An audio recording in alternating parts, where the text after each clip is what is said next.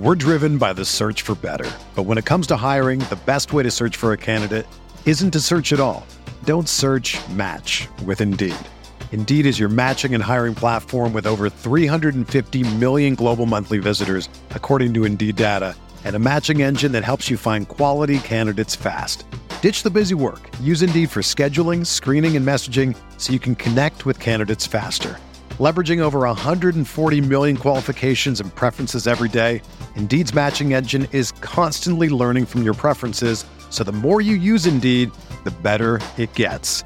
Join more than 3.5 million businesses worldwide that use Indeed to hire great talent fast. And listeners of this show will get a $75 sponsored job credit to get your jobs more visibility at Indeed.com/Blue Wire. Just go to Indeed.com/Blue Wire right now and support our show by saying that you heard about Indeed on this podcast. That's Indeed.com/Blue Wire. Terms and conditions apply. Need to hire? You need Indeed. This podcast episode is brought to you by Coors Light. These days, everything is go, go, go. It's nonstop hustle all the time. Work, friends, family, expect you to be on 24/7. Well, sometimes you just need to reach for a Coors Light because it's made to chill. Coors Light is cold lagered, cold filtered, and cold packaged.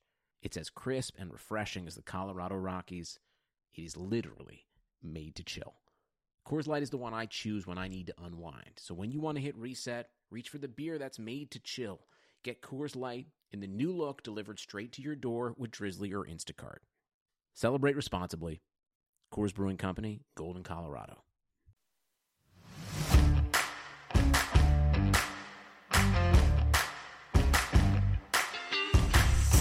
You're listening to Setting the Pace.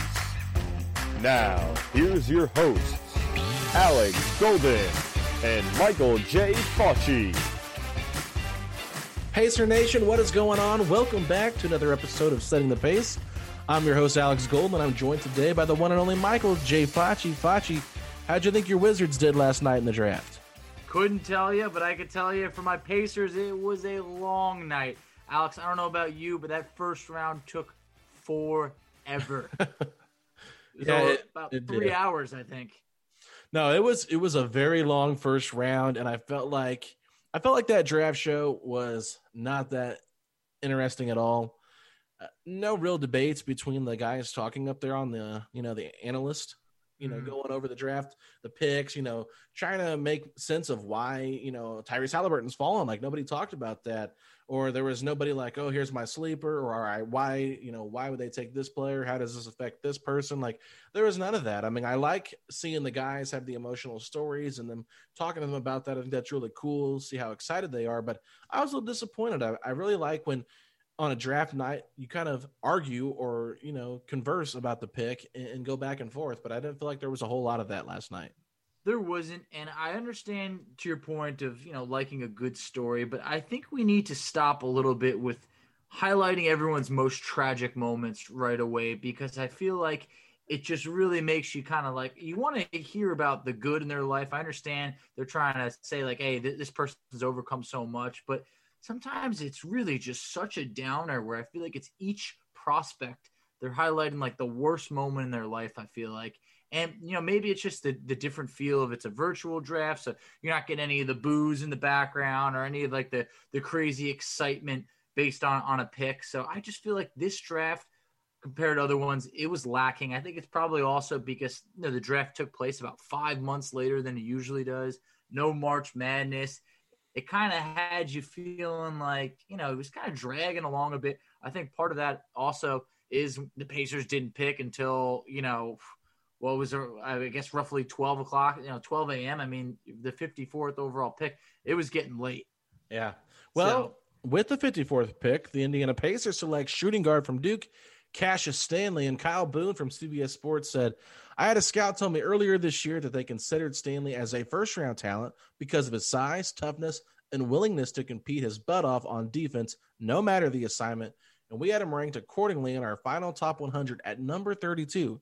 Indy getting him as one of the last picks of the draft is tremendous value. So, Fauci, this is a guy you brought up whenever we talked about some guys, so I'll let you take the floor because this is someone you had your eyes on. It really was, and I love how that ended up happening. And being the 54th pick, I mean, you knew it was going to be kind of slim picking. I felt like that was more one of my dream scenario type things. To get Cassius Stanley at 54 is an absolute steal. So I know the rankings you just talked about it being 32. So you could say probably consensus, probably anywhere from 32 to 45, whatever. No matter how you look at it, this is a steal. This is the term that's going to be strapped to this guy forever is going to be athletic. His athleticism is through the roof, a higher vertical than Zion. I mean, that's all people talked about last year. So a 46-inch vertical for Cassius Stanley, unbelievable. But I think he's more than that because we're talking about a guy who's a very capable three-point shooter. Shot 36% last year as a freshman, was not the featured option, was pretty much about a third or fourth option over there at Duke, to the point where I feel like he's someone who would have benefited big time from coming back. An absolute steal for the Pacers. 6'6" guard. His wingspan that's probably a knock on him. It's only about 6'7", but I feel like Cassius Stanley is someone who's going to work really hard. He's a bit older than your typical freshman at age 21. So I do think that actually works to our advantage of maybe getting a guy who's a bit more mature, a bit more maybe ready to play, which I don't think he's really going to be playing much for the Pacers next year, but someone we can develop. And like we talked about with Bjorkgren, that's what he does. It feels like player development is going to be coming. Like I feel much more confident this time around that the Pacers can develop a late round pick than in the past where it just hadn't worked out. So I'm pretty jacked up about the Stanley pick at 54. Yeah, I mean, you're saying it's an absolute steal. I wouldn't go that far, Facci. I mean, it's a second-round pick, and if he was, falling to 54, I mean, there's a reason why probably. But I will say this. I think that with Nate Bjorkgren, this is a guy that coached in the G League. This is someone that believes in player development. This is a guy that believes in the G League and believes that players can go down there and benefit from it, where I feel like the Pacers did not utilize the G League correctly for the last couple of years under Nate McMillan. So, Cassius Stanley is at a position where the Pacers have a lot of depth. You've got a lot of guards and a lot of wings. A lot of guards more than wings so on this team. But, I mean, if you're thinking about playing him at shooting guard or a small forward, he's got to play behind Jeremy Lamb, Doug McDermott, TJ Warren, Victor Oladipo, Edmund Sumner, Aaron Holiday. I mean, he's Malcolm Brogdon's son. I mean, he's got a long way to go. So I think that this is a guy you put in the G League, let him develop, let him, show his athleticism, let him develop a three-point shot that's really consistent, let him continue to get better on defense, because I think he does have a lot of intangibles, an incredibly hard worker, incredibly motivated to come out here and show what he's worth. From everything that he's been saying, everything that we've been reading reports on, I mean, this guy has a lot of the tools that you want in a young prospect. And if you're able to get someone like this in the second round, it is exciting. But I would say he probably won't be in the rotation this year. I mean, I wonder if there's injuries. Could he crack it? If they make any trades, could he crack it? Possibly. They might give him a few minutes here just because Bjorkgren's one of those guys that likes to get more players involved. So, I mean, I think there is optimism about Cassius Stanley. I really think that he's a fun player, and he's by far the most athletic Pacer right now that we have on this roster. So there's a lot of good things to like about him. But once again, at 54 overall, I would just say tamper expectations, Pacer fans. He's the only addition that we've had this offseason. So don't get too excited, but I think there are some things to look forward to with him. That's the thing, Alex. We can't help ourselves because we know it's not going to be an eventful offseason. So it's like with no first-round pick, it's like just give us anyone. And the fact that you actually got someone, Cassius Stanley, a top 40 recruit last year. He goes to Duke as their fourth highest recruit.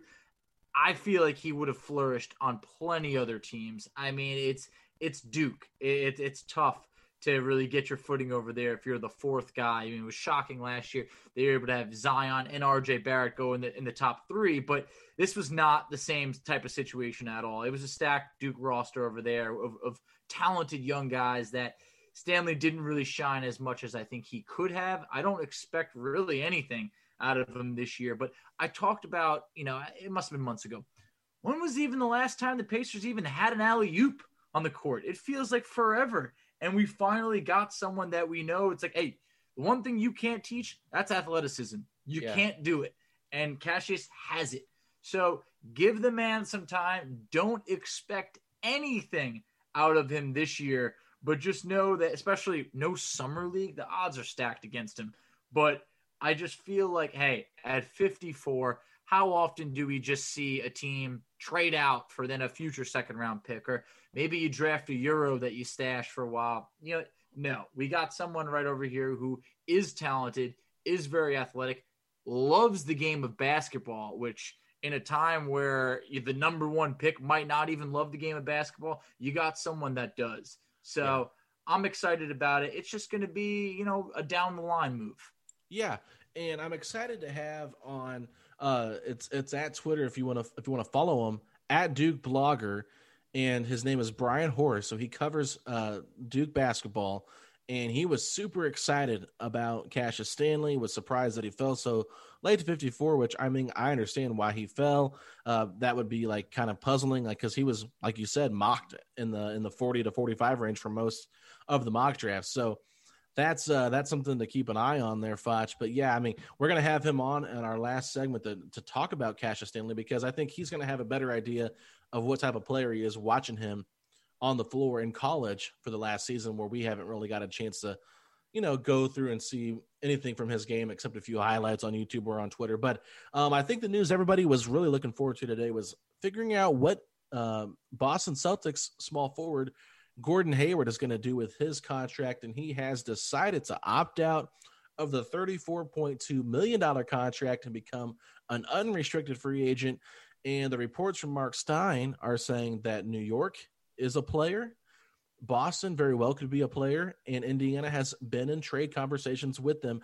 So, Facci, it looks like Gordon Hayward there's a possibility he could be in Indiana next year. We have a case of drama on our hands. Hayward pushing back his time to decide on the player option, takes it down to physically the last minute of that 5 p.m. deadline today, and he opts out. It feels like very similar to the Al Horford situation, where everyone thought Al Horford was crazy to opt out of that contract, but next thing you know, he had a $100+ million deal. I think it was like $112 million to go to Philly. I feel like in today's day, Gordon Hayward, I believe, has some insight. I don't think he blindly opted out of this. With free agency expected to officially start tomorrow, and you can't even see the air quotes that I gave, I believe he's been in talks with some teams, and I think clearly he's looking for about a 4-year deal, you imagine, which would kind of take care of him, and you hope the Pacers could still be in it. But at the same point, it depends for what. A team like the Knicks, I mean, we've talked about it. Come on, they're begging for someone to take their money, especially in a weak free agent class. So I think Atlanta could also be in there. So Atlanta and the Knicks, that's some stiff competition. But Alex, I mean, he could also even just re-sign with Boston for less money, which would probably help them out big time. I mean, imagine if he, signs a deal that's more along the lines of about $25 million per year instead of the 34.2. That gives Boston a lot of wiggle room. So that would be scary for them. So which way do you think Gordon leans here? Well, I think when it comes to New York, it doesn't make a ton of sense to me, because they've got RJ Barrett. They just got Obi Toppin. They've got a young roster. I don't think going out and get a 30-year-old to play for one season or a couple seasons makes a whole lot of sense. I mean, I understand they're trying to right the ship that's been just a disaster in New York. I mean, you know all about that. So since your boy Robinson Cano got suspended for next year, oh from my the Mets, God, don't even get me started on that. So I know New York is really trying to right the ship, but I will say this: I like Gordon Hayward in Indiana. I like Gordon Hayward in Boston. Atlanta kind of makes some sense because they've got a lot of pressure on them to get into the playoffs. And I think that Washington and Orlando and Charlotte are all teams that could compete for that final 8 spot, but we don't really know. I think Atlanta is probably the favorite to me to get that, just based on who they have now and getting Okongwu last night in the draft. But I think he could be a really nice backup center for him. So there's a lot of different moving parts here, Foch. I mean, if he wants to win a championship, the best opportunity for him to go is to go back to Boston, in my opinion. Who knows what's going to happen with Brooklyn, with Philadelphia, all these teams that are on the up and coming. Milwaukee, they're in a weird situation. Bogdanovich deal doesn't go through. They still get Drew Holiday, but their roster is still kind of, incomplete, I would say. But it's against Guyana, so it's still a team that's competing for a championship, but it's still not fully complete. Like, there's still some holes in it. But, yeah, I mean, Gordon Hayward, man, it's just he makes a lot of sense with Indiana. And J. Michael did just tweet this not too long ago. He said, buried in his report about Oladipo and Turner last week, Nate Bjorkgren wants to play faster and kind of hard to play faster with two centers. So that would make sense for Gordon Hayward. I understand the pros and cons to not wanting to give up Turner for Gordon Hayward, but it does make a lot of sense for what Boston needs and what the Pacers ultimately need. Yeah, and you never know what to trust. I've seen multiple sources saying, there could be a Turner and McDermott type swap over there, but, you really don't know what to believe. If Hayward really values winning, it can't be, New York or Atlanta. I do think Atlanta has the pieces to facilitate a trade. I do think that they could be a playoff team right away, just like you said, if they get Hayward. But you got to feel like the Pacers, have to be in it. I know you had a tweet out there saying that I believe it was Hayward purchased a new home in Indiana. You don't want to always look to that when that's where he's from. But, there's little things where, hey, I'm sure if everything added up and the money was right, why wouldn't he choose the Pacers, in a sign and trade? It depends.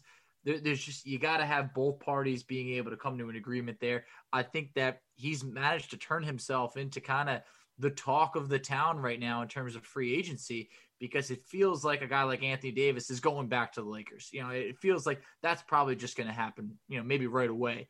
But Hayward, you just can't put your finger on it right now. No, you really can't. And I will say this, Tom Lewis, he is the site expert over at the Indy Cornrows Indy Cornrows for SB Nation, and then he's the co-host with Mark Schindler for the Indy Cornrows podcast. They were talking on Monday a little bit with Dave Sorrell, Miller Time Pod, just about everything going on, and he said that Gordon Hayward, bought that house, but also that his kids are enrolled in school here in the Fishers area, and said that there have been multiple people that said they've seen Gordon Hayward picking up his kids and stuff like that. So, I mean, it's just interesting. I mean, I'm sure with the whole pandemic, he wanted to be home and didn't want to be in Boston, which I don't blame him, not knowing when the season was going to start. So it kind of makes sense. And by the time the season does start, it'll probably be the second semester. So he could easily just enroll his kids back in whatever school he goes to, but wherever city he goes to. But yeah, I just thought it was interesting. And if he likes being here, he's on the latter half of his career now. He's 30 years old. I mean, he's probably got 5-6 years of, good competitive basketball left in him. At this point, I think that Indiana would make a lot of sense. A team that's always competing in the playoffs. Something the Pacers really need is a guy that can create, a guy that can shoot, a guy that can rebound. He's a good rebounder for his position, especially playing the small ball for us. So yeah, I mean, I like Gordon Hayward a lot here. I think the fit makes sense. You do lose some of that rim protection with Miles Turner if you do trade him. And of course you are going to lose the age difference there with 6 years between the two of them. So I get why there are fans that are like, I don't want this trade. I mean, I completely understand it, but at the same time, I think the Pacers get a lot better if they get another player like Gordon Hayward on this roster. I think they do, because if you look at what's kind of, what do we have the most of it? It's obviously bigs. Between Sabonis and Turner, it's like that's our luxury that not a lot of other teams are really duplicating. That's not common in the NBA, and I feel like a guy like Gordon Hayward, which we've talked about before, as a fourth option, averaged about 17.5 points on 50% shooting from the field. I mean, that's really crazy. I mean, the Pacers were very lucky to have about, close to, I think it was 6 or 7 guys average double figures last year, but 17.5 points is right up there for, would have been about a point less than, the lead on the team. I think TJ Warren was right around 19, but it's like Hayward's got some good basketball left to give. And I don't think he wants to, be in a dysfunctional situation like the Knicks, especially. I don't think it's as important for him to be the guy anymore. I don't think that that's a main factor right now. If the money is somewhat similar, between the Knicks and the Pacers over there, then it would feel like a no-brainer.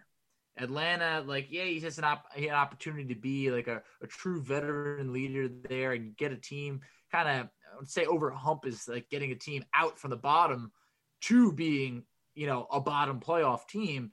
But if you go over to the Pacers, he could do something special. I mean, to play for your hometown team, to be home just with your family, to be happy, to be for a good franchise that it's a consistent winner. You just can't find that. I mean, that's something so rare. And I know that as Pacer fans, we're always trying to hold on to, hey, who's got ties to Indiana? Can we bring it back? That always happens. But this is actually a good player. This isn't like a fringe, 10 points per game guy. If the money works, and I don't think anybody felt comfortable at $34.2 million per year, especially going into free agency. If you can rework a deal, then this has to be something that, that you got to be excited about. Yeah. No, there's no doubt about it. Well, Foch, let's take a real quick break. We've got Mark Monteith on the line. Coming up in the next segment, he's going to talk all things NBA draft with the Pacers, getting Cassius Stanley. He's also going to talk about the Victor Oladipo situation and what he expects for this upcoming offseason. So we'll be right back. All right, everybody, what's going on? Joining us now on Setting the Pace, longtime Indiana Pacers writer. It's the one and only Mark Monteith. Mark, thanks so much for coming on. Hey, good to be with you guys. Absolutely. So I just got to start things off last night, the 54th overall pick. The Indiana Pacers selected Cassius Stanley. What were your thoughts on that draft pick? Well, I can't tell you that I knew a lot about him going into the draft, but after kind of researching it now and getting more acquainted with him, I like it. Mm-hmm. He's a really athletic guy. That's always a good place to start. He's young, having played 1 year in college, so he's got the upside thing going for him. He has a polished personality, seems to have a great work ethic, spent the summer with Russell Westbrook, and regardless of what you think of Westbrook's game, you cannot question his work ethic. So that had to be a positive experience for Cassius Stanley.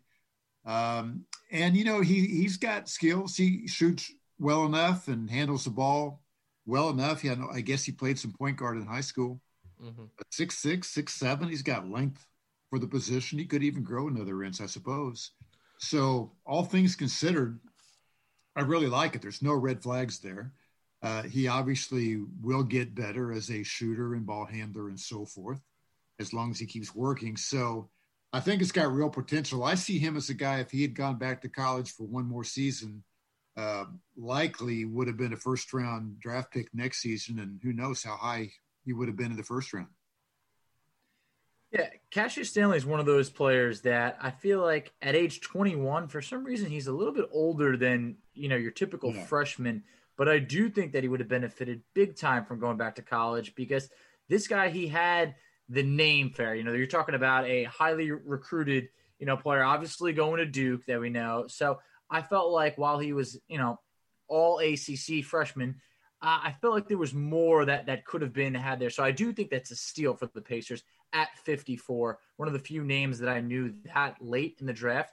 What's your outlook for Stanley this season? Do you see him getting any minutes on the Pacers, or is this mostly just kind of like a G League and just kind of a depth move? Yeah, I would think he'll spend some time in the G League, no doubt about it. I think if the Pacers did have a need or whatever, two guard was a place where they could very well need help. So he might have opportunity. He's in such a maturation phase of his career, of his life, that he could be quite a bit better this season than he was last season to Duke. And so it's really kind of hard to project him. He is so far from a finished product. It's not like he's a 4-year collegiate. So the improvement could be coming rapidly. He seems to be mature enough that he'll adapt to everything well. So I think there could be opportunity for him there. He'll need to be able to shoot it. I certainly would not predict major minutes for him, but I think there could be minutes for him. I think it'll be interesting to see what he can do. It's a cliche on draft night for teams to say, oh, we were surprised he was there. We didn't expect to be able to take him. But I think in his case, the Pacers can say that, because if you go back and look at the mock drafts, they all had him going like 40 to 44, it seemed like, the ones I saw anyway. So he did indeed appear to drop. And I think the Pacers were indeed a little surprised that he was there. So I think he is probably better than your typical late first-round draft pick. And, again, he's got athleticism, which is a great place to start. It comes down to how quickly he can adapt, what his maturity level is. and what his shooting talent will be. I see him as a future participant in the slam dunk contest. The Pacers, a few guys win the slam dunk contest. I could see Cassius Stanley someday competing and perhaps doing well in that too. Yeah, no, I think getting an athletic wing like this was something the Pacers desperately needed on this roster. I would say Vic was super athletic before the injury, but now that's kind of held him back. And they just don't have a lot of super athletic guys. So that was one thing that was intriguing about him. But it was reported today by Michael Scotto, the Indiana Pacers won't extend qualifying offers to Alize Johnson, Brian Bowen, and Naz Mitrou-Long. So I'm assuming that this is going to obviously give a roster spot for Cassius Stanley. But the Pacers also agreed to an Exhibit 10 deal with big man Rayshawn Hammonds, who's a lefty with range. So that was from Scott Agnes. So what are your thoughts on the Pacers not extending those qualifying offers to the three players that were on the roster last year? And do you think that these two guys that they got in the draft night will be guys that could replace them on the roster? Yeah, I'm not really surprised. Alize certainly showed potential. He's kind of a classic tweener. It wouldn't have bothered me personally if they had re-signed him, kept him. Brian Bowen is just not ready in my mind. He's so young, and it just looks like his game needs a lot of development, and I don't know that the Pacers have time for that. It's probably better for him to go somewhere else where there might be more opportunity, maybe even overseas, and just play. He needs a lot of minutes. I liked Naz Mitrou-Long. I feel kind of bad for him. I hope he catches on somewhere. I think he's the kind of guy who can contribute to any team. I remember that game in Brooklyn last season when he played so well, when the Pacers were really depleted at that position. I think he's a guy who kind of belongs on somebody's roster, maybe not in the rotation, but on the roster. So hopefully he catches on. I think sometimes teams don't extend these qualifying offers almost as a favor or at the player's request. They want to find a place where they can get a better opportunity to get playing time or perhaps go overseas. So, it's not necessarily a slap in the face by the Pacers. So we'll see. And as far as Rayshawn Hammonds, I honestly don't know anything about him. I don't know what that means. But the challenge for all these guys like Alize and Naz Mitrou-Long and Bowen, they're borderline guys. You could say that if they're in the right place at the right time, they could catch on. They're intriguing. They look like they have a chance to make it someday. But there's always guys like that coming up every year. There's always a bunch of borderline guys, and teams are always going to turn toward the younger guys because they have more upside or just because they're the new thing. So it's really tough for those guys. We see a lot of guys come through the Pacer roster and every NBA team roster who are intriguing and you really like them and you root for them and you think they have a chance, and they don't stick because there's a whole group of them coming up the following year. And it's always going to be like that. There's always so many guys walking that fine line between making an NBA team and not. And it's sometimes kind of sad to see, but it's just a reality. And that's kind of the reality that hit those three guys today. I think you were spot on. I think a lot of people had a soft spot for Alize Johnson, wanted to see it work. But just as you mentioned, he's the definition of a tweener.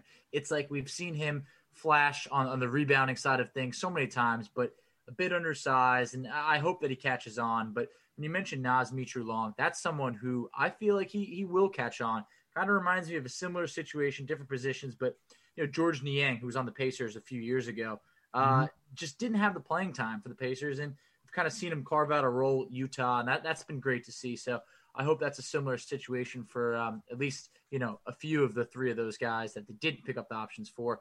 But did you expect the Pacers to be a little bit more active last night, or did you kind of feel like this is kind of par of the course of, let's bring this team back. There's really not that much money to spend, so let's kind of try and get a little bit of youth in there, kind of swap out some of the guys that didn't really fit into the future plans. Was that kind of right on course of what you expected, or did you think, hey, maybe this team can make a move last night? Well, I think they had limited flexibility as moves because of the lack of a first-round pick and because of the salary situation, not money to spend in free agency, really, nothing significant. And I like their starting five as it is now. I think with a better offensive system, it can be a really good team. This group that is supposed to be the Pacers starting five, if it can stay healthy, I think it really could make some noise. But it only started, 5 games last season, and they won 4. They lost the first one when they started together at Brooklyn, and then they won, or I guess it was a home game maybe, but they lost to Brooklyn. Then they won the next 4. We're looking better and better. I think it's a good unit. It just needs time, but because of all the injuries, it just hasn't had a chance. I got to wonder if Kevin Pritchard isn't a little frustrated because, he came to the Pacers with a reputation as a deal maker. He was always making moves in Portland. Now he was charged with the challenge of kind of transitioning the team from the Jailblazers to a more likable team. But I know Kevin, he made a trade deadline deal every year when he was in Portland. Not a major one, but he made one. Made a lot of other deals too.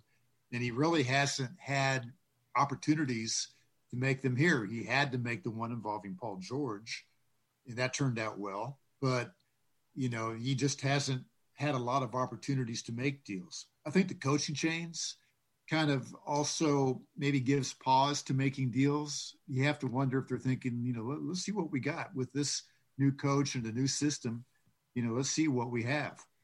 Plus, there was a lot of talk about Oladipo. I've never thought he was going to be traded simply because he's coming off those injuries and because he's got 1 year left on his contract. So that's a hard deal to make. So I just think their opportunities haven't been there. And I think there's enough of a nucleus there, enough potential with the current team that you want to take a look at it. You want to see really what you have with a healthy roster, if you can be lucky enough to have one for an extended period of time, and then go from there, make better decisions there. So many teams make deals too early. They get too jumpy. Don't you wonder if Phoenix would like to have TJ Warren back? They got rid of Kelly Oubre, and now Oubre is going to go to Golden State, it appears. Mm-hmm. Do you think that Gordon Hayward wishes he had stayed in Utah maybe? He got a great payday for Boston and everything while he was there. But now he's on the move. So there's a lot to be said for being patient in this deal involving trades and so forth and turning over your roster. I think GMs feel pressure to do things, so it looks like they're doing their job. But I think the best GMs show patience and let things play out so that they have a better handle on exactly what they have. Well, you bring up Gordon Hayward there, and he is the name that everybody's keeping an eye on right now. He just opted out of his 34-point, I believe it's $2 million option for this upcoming season.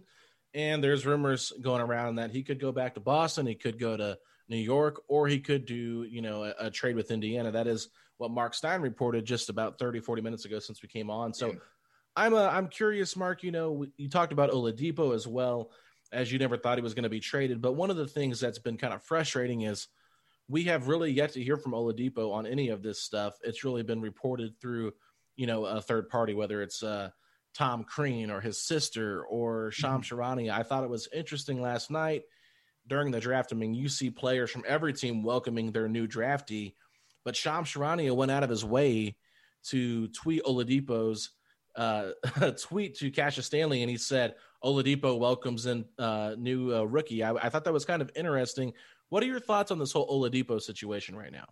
Yeah, it's interesting. And he has not handled it the best way possible by any means, but I do think people have overreacted. I think he was frustrated when the season ended.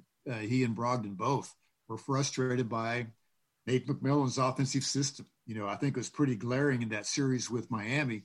Miami was getting layups, backdoor stuff, wide open shots where the Pacers were it was Oladipo or Brogdon trying to create something 30 feet from the basket and beat somebody off the dribble and make a play. I thought Nate McMillan was a good coach in a lot of ways, a great human being. But I never understood why he didn't bring in an offensive coordinator to run a more sophisticated half-court offense. I think that's the only thing he was lacking. I almost wanted to take him aside sometime and ask him or recommend him. I do remember asking him at his introductory press conference if he was going to have an offensive coordinator, and he said no, he was going to do it. And I immediately thought, oh boy, I hope that works out. I just didn't have a good feeling for that. I think coaches need to fill in their gaps with their assistant coaches. Larry Bird knew he didn't know X's and O's. He brought in Rick Carlisle and Dick Harder. I think if Nate had brought in a really good assistant coach for the X's and O's, he'd still be the coach. He could have coached here a long time. So Oladipo and Brogdon were really frustrated, I think, by the offense.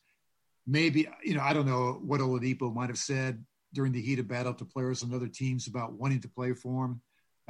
But I think when the coaching change was made, I think a lot of Oladipo's frustration went away. And remember, Nate Bjorkgren said at his press conference that Oladipo was one of the first to call him, and they had an upbeat, positive conversation. So it's not in my mind that Oladipo doesn't want to be a Pacer or doesn't want to be in Indianapolis. I think he was just frustrated by the system here and probably felt it was never going to win. But now that changes. So I think my impression is he's fine with being a Pacer now.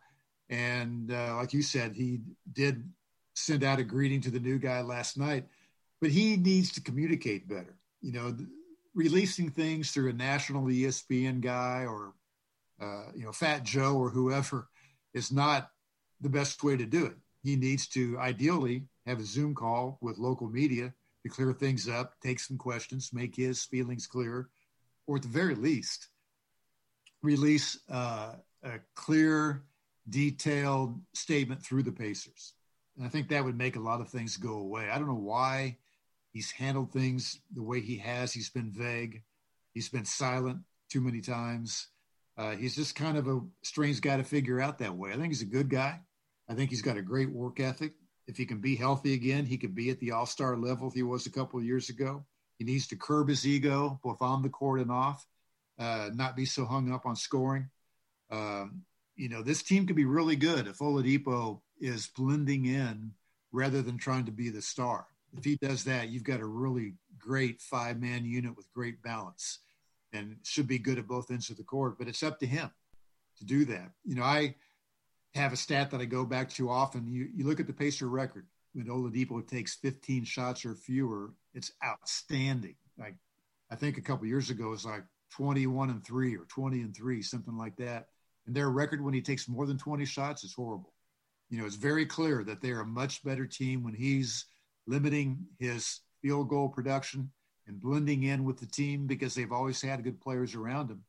But he struggled with that.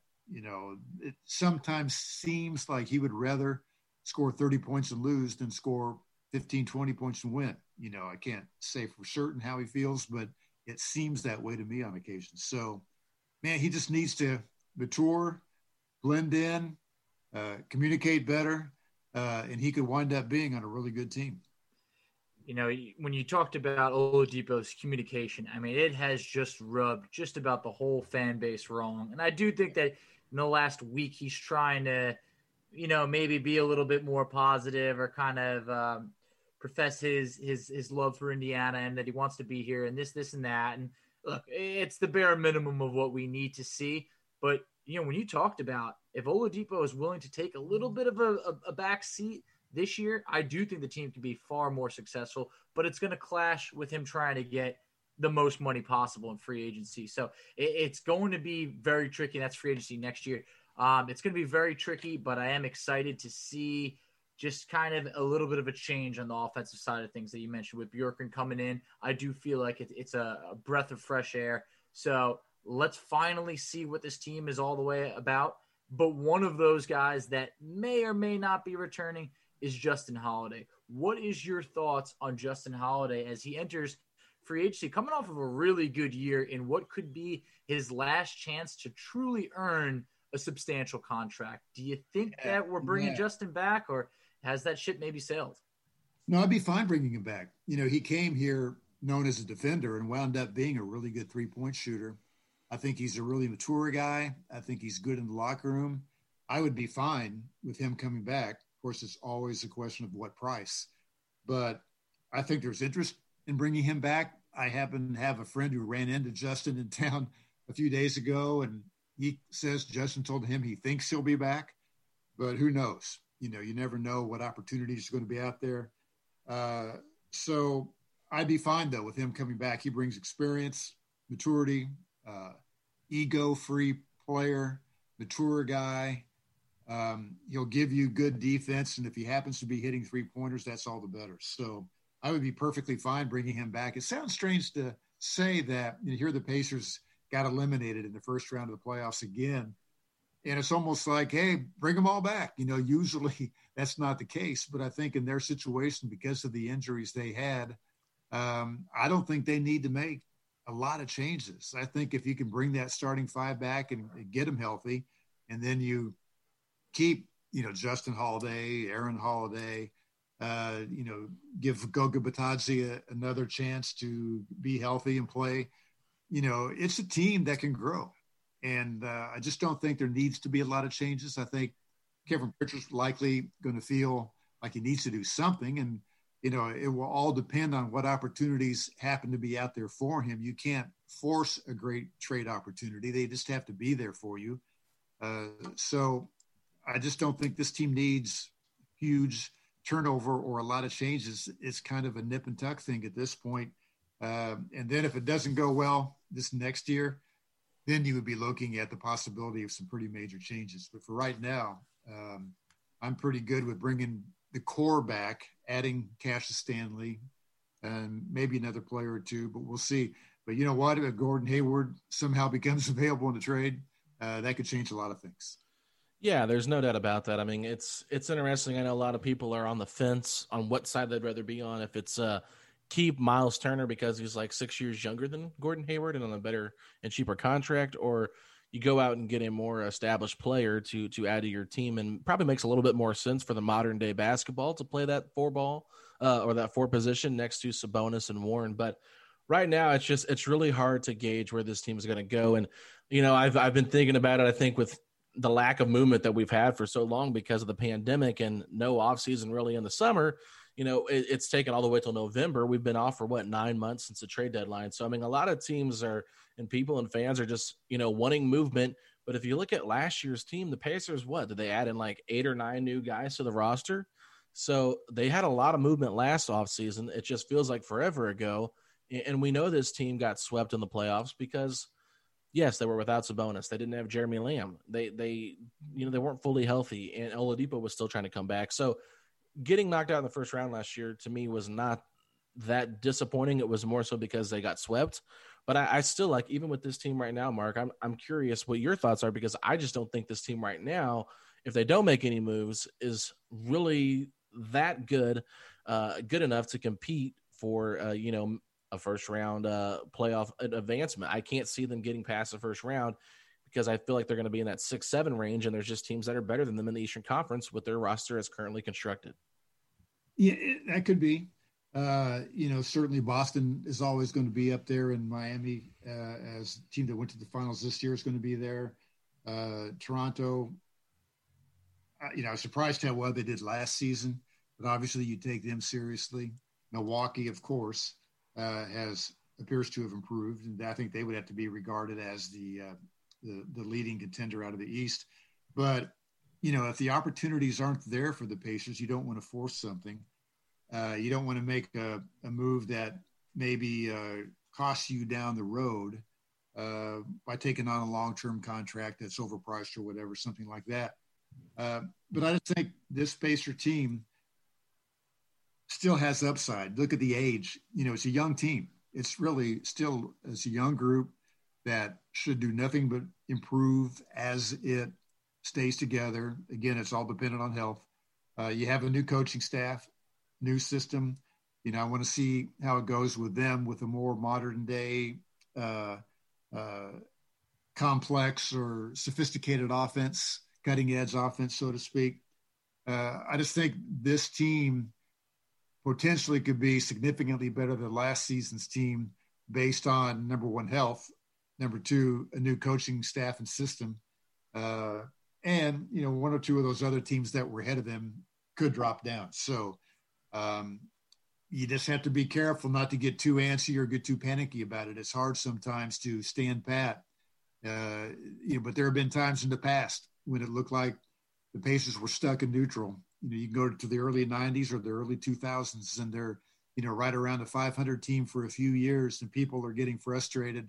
But then it clicks. You make one or two more moves, and then it clicks, and then they wind up in the Eastern Conference Finals. So I'm a pretty big advocate of patience if you think you have the right core with a team that is young enough and still coming together. TJ Warren should be a better player next year than this past year.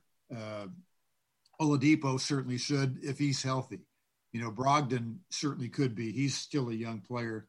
Miles Turner isn't over the hill, and he seemed to find a more comfortable niche last season playing with Sabonis, so he could be improved. And I thought he was good in the finals, like 16-10 in that finals against Miami without Sabonis there. So each one of these starters could be a better player next season than last season, legitimately. And then you add the chemistry factor of them playing together for really the first time for any significant amount of time. That's a plus too. And you add a new system, hopefully a better offensive system. Those things all combined can make for a significantly better team. If you take Justin Holiday off this team and potentially Jakar Sampson, this team is so young. I mean, it's almost too young. But I do think that with that comes just being able to, gel together as we talked about. So I do think there's many players on this team that can get better, where you can keep the same roster and still improve. But things like rebounding, three-point shooting, the lack of free throw attempts last year were all killers for this Pacers team. What do you think is the one thing that they really need to address out of that in the offseason to make the biggest difference for next year? Yeah, well, all three are good places to start. I think three-point shooting, certainly. You don't want to exchange 2 for 3 very long. That's not a winning formula. And that, to me, was a function of Nate McMillan's offense. Not so much transition and getting up and down the floor. He was always willing to run, play at a tempo. If they could get the rebound and get the ball out, and they have players who can do that. But it was more, to me, a function of the half-court offense of not, getting ball movement, not having screens off the ball, not getting penetration and kickouts, that kind of thing. A better offensive system can address that three-point issue, and it will address free throws too. You got to be attacking the basket, getting into the lane, either attacking the basket or kicking out to an open three-point shooter. And they have, I think, guys quick enough to do that. So that would address free throws and three-point shooting. Rebounding, that's the argument certainly for keeping Miles Turner. Not that he's a great rebounder. In fact, Gordon Hayward averaged, I think, 1/10 of a rebound more last season than Miles Turner did. But still, I think Turner's size is important. You could say it doesn't suit the modern day style, but he's a good enough three-point shooter. And again, in a better offensive system where he's getting good looks, he'll be a capable three-point shooter. He'll block some shots, and he'll get enough rebounds, I think. So, and we should add, Oladipo is an outstanding rebounder for his position. He gets a lot of long rebounds because of his quickness. And Brogdon rebounds his position well too. TJ Warren does not really, but the other guys are okay in that regard. So I think, with the right kind of system, you'll get more offensive rebounds if you have players closer to the basket and have movement. If you're taking more three-point shots, you'll have an opportunity for more long rebounds. And in that case, height does not come into play very much. So those three things, rebounding, free throws, and three-point shooting are all crucial toward their improvement. And I think all of those things can come out of a better offensive system and continued improvement from just the players they have on hand. And maybe that's something they can address in free agency or via trade, bring in another three-point shooter, a guy like Joe Harris. He'll probably they can't afford him. Yeah, I was going to say he's he can't afford that unless you do a sign and trade of some kind. But maybe they could address that. But if not, I think that issue can be addressed just via the system. Yeah, no, I think that's a great point. The system is going to be a lot different than what we've seen, and I think Bjorkgren is going to be interesting. So, Mark, I don't really have too much else to talk about. So, do you have any articles coming out on your website or Pacers.com? Well, I no longer work for Pacers.com. Okay. Yeah, that's okay. It was quietly handled. And My website, I put a lot of time into my website. I would encourage people to go to markmonteith.com. I have added a ton of content there. A lot of stories that I've done, most of them Pacers related, but not all. And a lot of video stuff, a little audio and video stuff. You can find things like a 25-minute highlight video from the Pacers ABA championship in 1972 and 73. You can listen to their Game 7 championship game victory in 73, the radio broadcast of it. I've got a couple complete Purdue games with Rick Mount on there. If people want to get a handle on, what Rick Mount was like and how college basketball was played in the late 60s. A lot of audio and video stuff on the website now. So that's kind of how I've spent my time these last couple of months, is really bumping up that website. Wow, that's fantastic. We'll have to make sure we get over there and check that out, and we will make sure we plug that for you as well on Twitter, on our page, so people will know where to find that. So, Mark, always love talking to you. Always love hearing your insight on things, and we thank you so much for coming on. All right, thank you guys. Appreciate it. Thanks.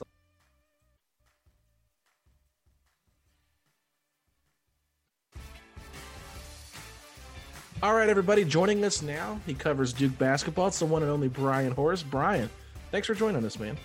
Thanks for having me. I really appreciate it. Absolutely. So last night, the Pacers had one draft pick. It was the 54th overall pick, and a lot of Pacer fans were afraid they were going to stay up all night just for the Pacers to sell it, but instead, they go out and get Cassius Stanley, shooting guard from Duke, someone that you're very familiar with. So when you saw Cassius go to Indiana, what were your initial thoughts? Steal, honestly. I mean, my first thought was like, I'm surprised he slipped this low, and the Pacers got a good one. I'm very excited for the Stanley pick. Alex knows that Stanley was someone that I wanted. I hoped he would be there at 54, but I was not convinced that he would be. So, because I'm very into college recruiting, so I really, really remembered the name, and I kept an eye on him from a far distance. But tell us a little bit more about Cassius Stanley outside of the vertical, because the casual fan, that's all they're really knowing right now. Oh my God, this guy can dunk. Well, yes, that is true. He obviously, the vertical is the first thing everyone talks about. He tests 44, but I mean, several other tests had him at 46, 47. But that's one thing. The thing to know about Cassius is that he came into Duke without being a reputation of being a good shooter, but he still managed to put up 36% from three, coming right in from high school, which is it's a pretty big feat for someone who wasn't known as a shooter, at the high school level. I mean, he came in wanting to learn, averaged 12.6 and almost 5 boards a game, third leading scorer on a team where he was the 5th rated prospect on the team. He was the 2nd leading rebounder, rebounds really well from the guard spot. 5 20-point games, 8 games with 7 or more rebounds. I mean, the dude is a do-it-all guy, but he does not have the ego of a do-it-all guy. He comes to work, and he's always put in good work. Well, the one thing the Pacers really needed was some athleticism, and we know that is what Cassius brings to the table.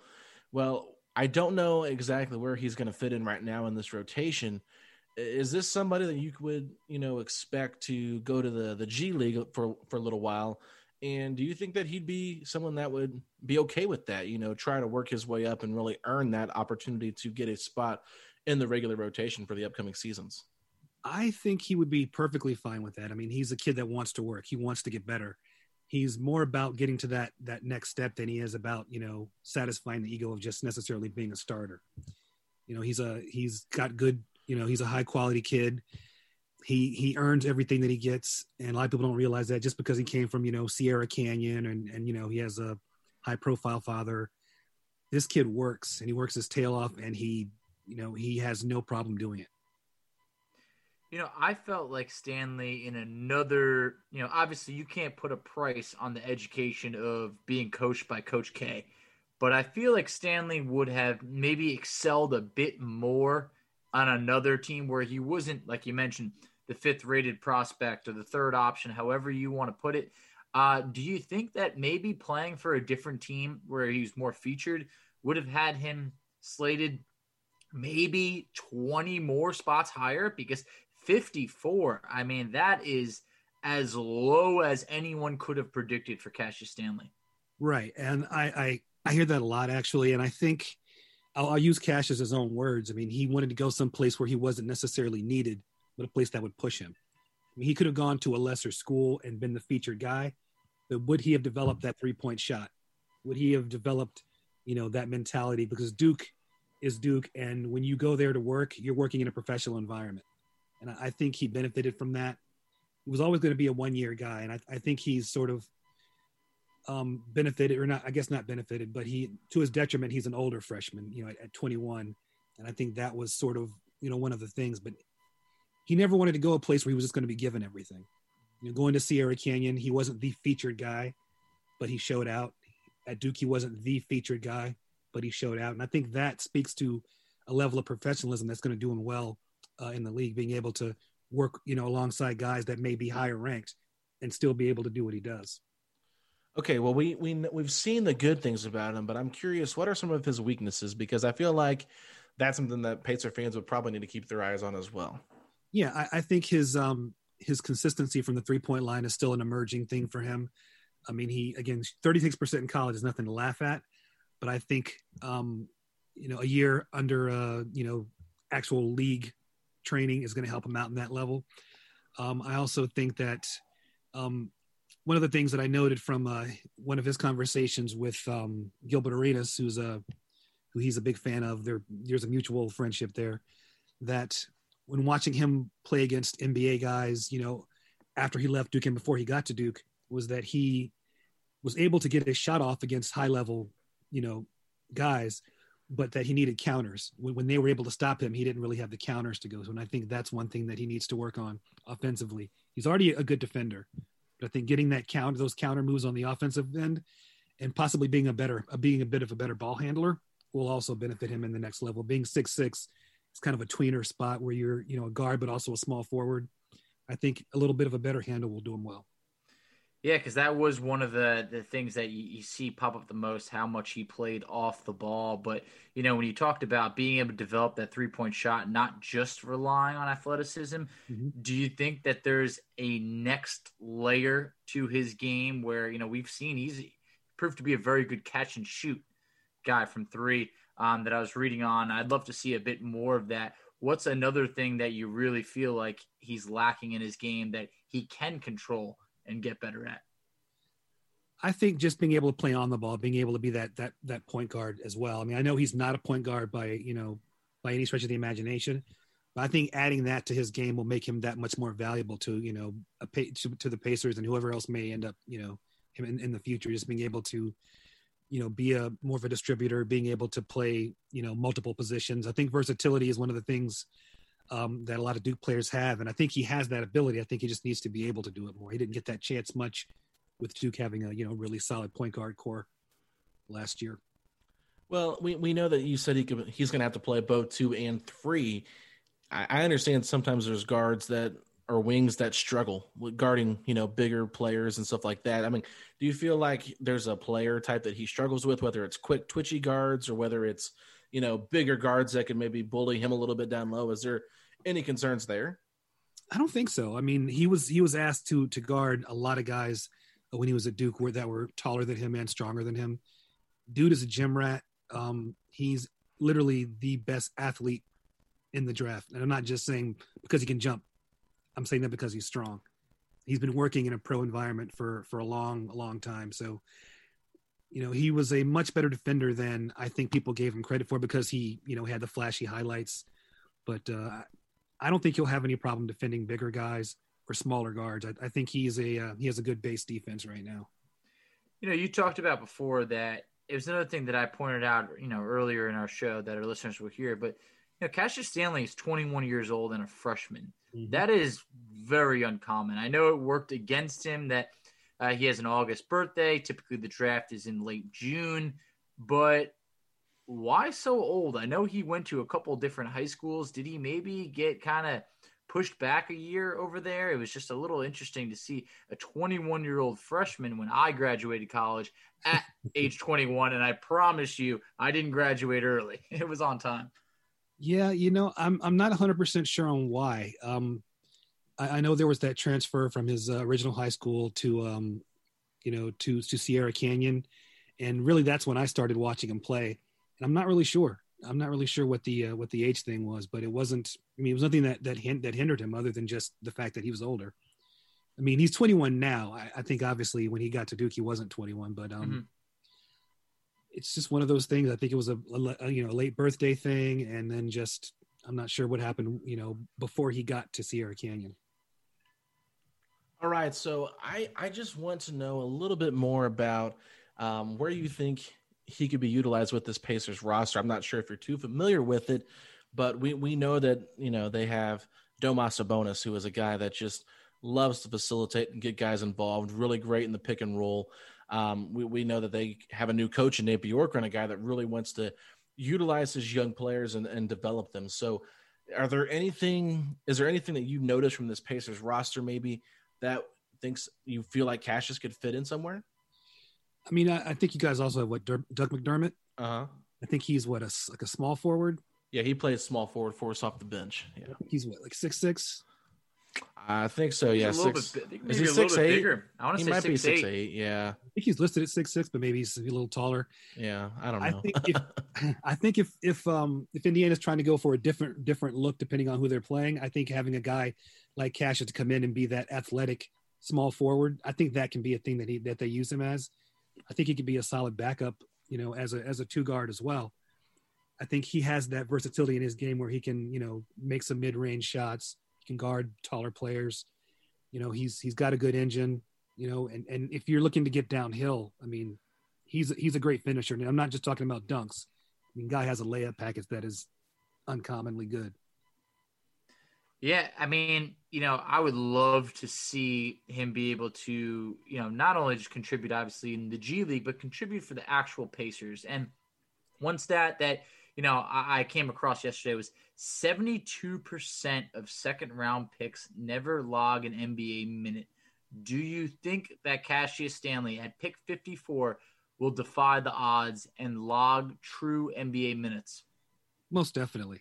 I mean, I can I reached out to one of the Duke coaches before this call, Nolan Smith, and asked him about what he thinks about Cassius. And obviously, he's a Duke coach who's going to be somewhat, biased, but the way he put it, the NBA is built for these elite athletes. And him having a mentor, if everything holds up with the roster, and a guy like Victor Oladipo in front of him, I think that Cassius can definitely be a player that gives the Pacers minutes, and not just in the G League, but on the main roster as well. Yeah, I really think that probably not this upcoming season, but the season after, there could be some real opportunities for him, with Oladipo being a free agent, Doug McDermott being a free agent, Edmund Sumner probably a free agent by next season. So I think there's an opportunity for him to maybe TJ McConnell will be a free agent as well. So there's an opportunity for him to get in the rotation. But I'm curious, going to Duke, playing for Coach K, that's got to be something really special. What kind of relationship does he have with Coach K? And did you get anything, or did you find anything where Coach K had, some great remarks on Cassius Winston? Excuse me. Everyone makes that mistake, I'm sure. I couldn't believe they were picked back to back. Yeah, that was actually interesting. It makes you wonder if someone made a mistake, but anyway, we'll leave that alone. I don't have any direct quotes, but I mean, I've talked to many of the coaches and had calls with him before on Stanley, and he's a great teammate, high character kid, a good learner, and that's the good thing. I talked about his ego.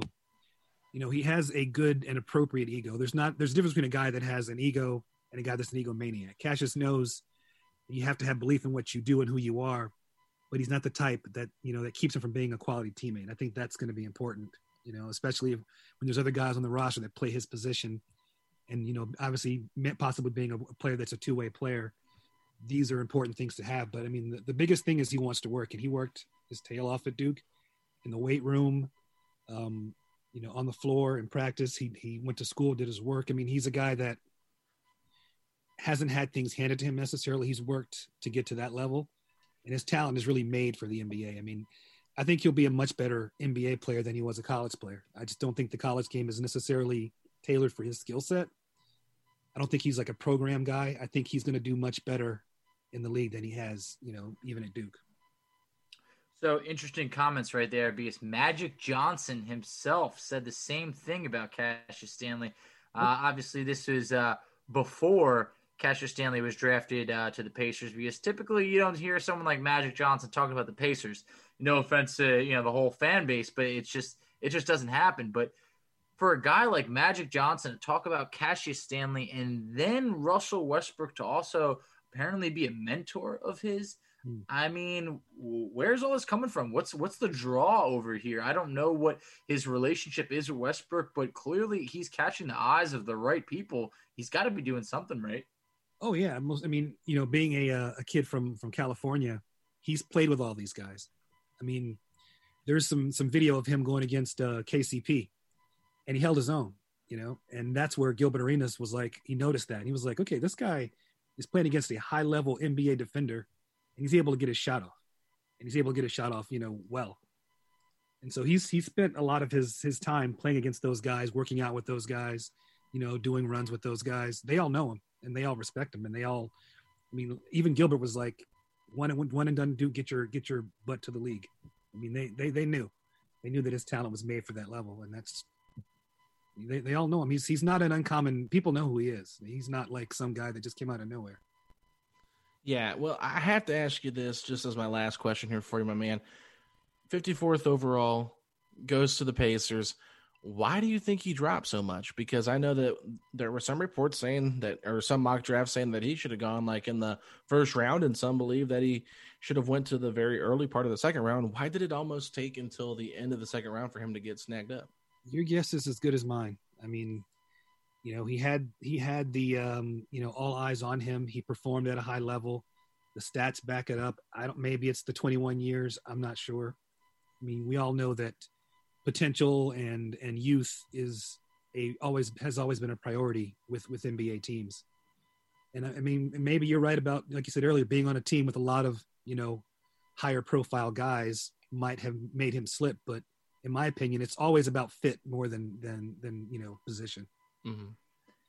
Well, my last question is, I'm sorry, I hope I didn't cut you off or anything, but my last question is there a player comparison that comes to mind when it comes to Cassius Stanley? Because right now, I don't know who it might be. The comparison that Gilbert Arenas, who's worked out with him, says, and that's Zach LaVine. I mean, if he's, I think, and not to discredit Cassius, but I think if he's half the player that Zach LaVine was at pick 54, it's an absolute steal. I don't think anyone that knows Cassius's game thinks that he should have been drafted this low, but I also know that if a team is willing to do that for you and take you, you perform for him. I mean, like Gilbert said, he and Zach both have what they call a Bugatti engine. They both got it, and the comps are there. I mean, I think in the end he may end up being a better shooter than LaVine in the end, but there's definitely some player comparison there that makes sense. Well, I have to say that I am excited about him. I'm excited to see the work ethic that that we're hearing so much about, because if you got a player that's this athletic, that's got this much love for the game, and has this much of a work ethic to get better, mentored by guys like Patrick Beverley, who reached out to him last night, Russell Westbrook, guys that are just dogs in the NBA. This is exactly what this Pacer team needs, and I think the Pacer fans should be really excited about Cassius Stanley. I couldn't agree more. Awesome. Well, Brian, where can we follow you at on Twitter? And do you have any other accounts that you want to plug? Just at Duke Blogger, and the website is dukeblogger.com. Awesome, man. Well, thank you so much for coming on. We really appreciate it. And we maybe we can check back in and get your thoughts on what Cassius is doing in the G League, or if he's able to get a crack in the rotation, what he's doing here with the Pacers. Please do. I will make sure I follow him.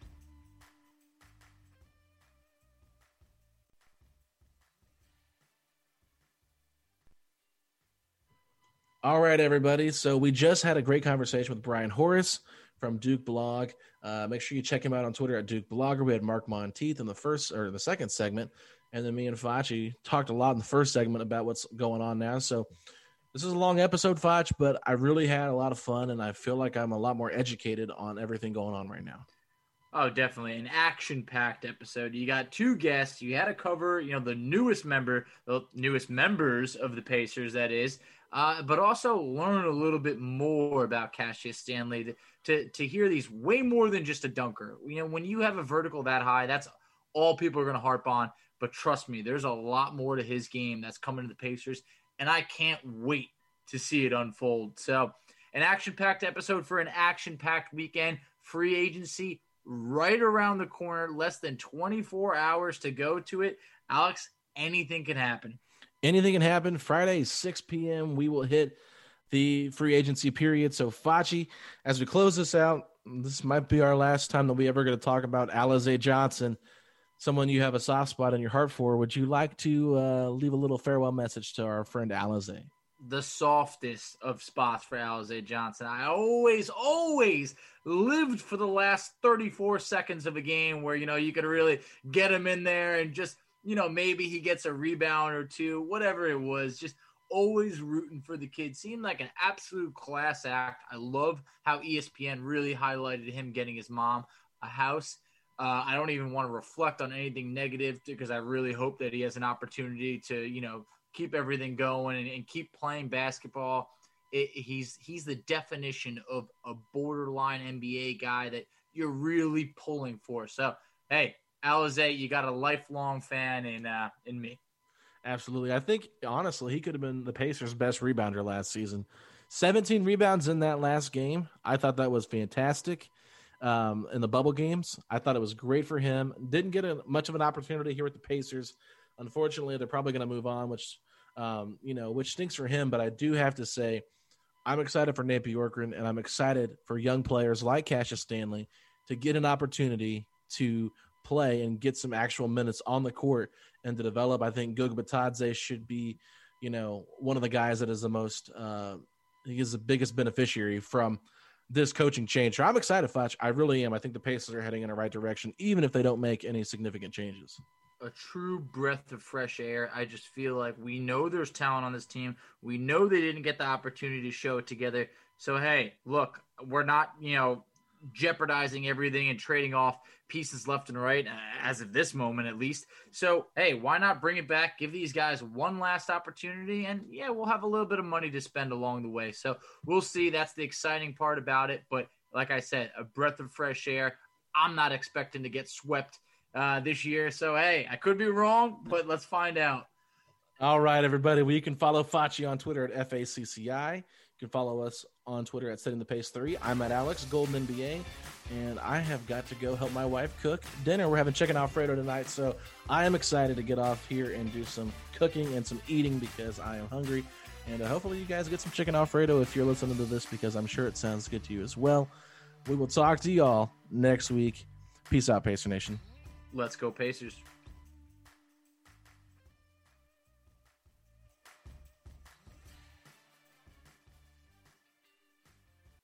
Everyone is talking about magnesium. It's all you hear about. But why? What do we know about magnesium? Well, magnesium is the #1 mineral that 75% of Americans are deficient in. If you are a woman over 35, magnesium will help you rediscover balance, energy, and vitality. Magnesium supports more than 300 enzymatic reactions in your body, including those involved in hormonal balance. From functional medicine doctors to mental well-being and female hormone experts, we all know that magnesium is the one mineral to improve all aspects of well-being and health. But which one?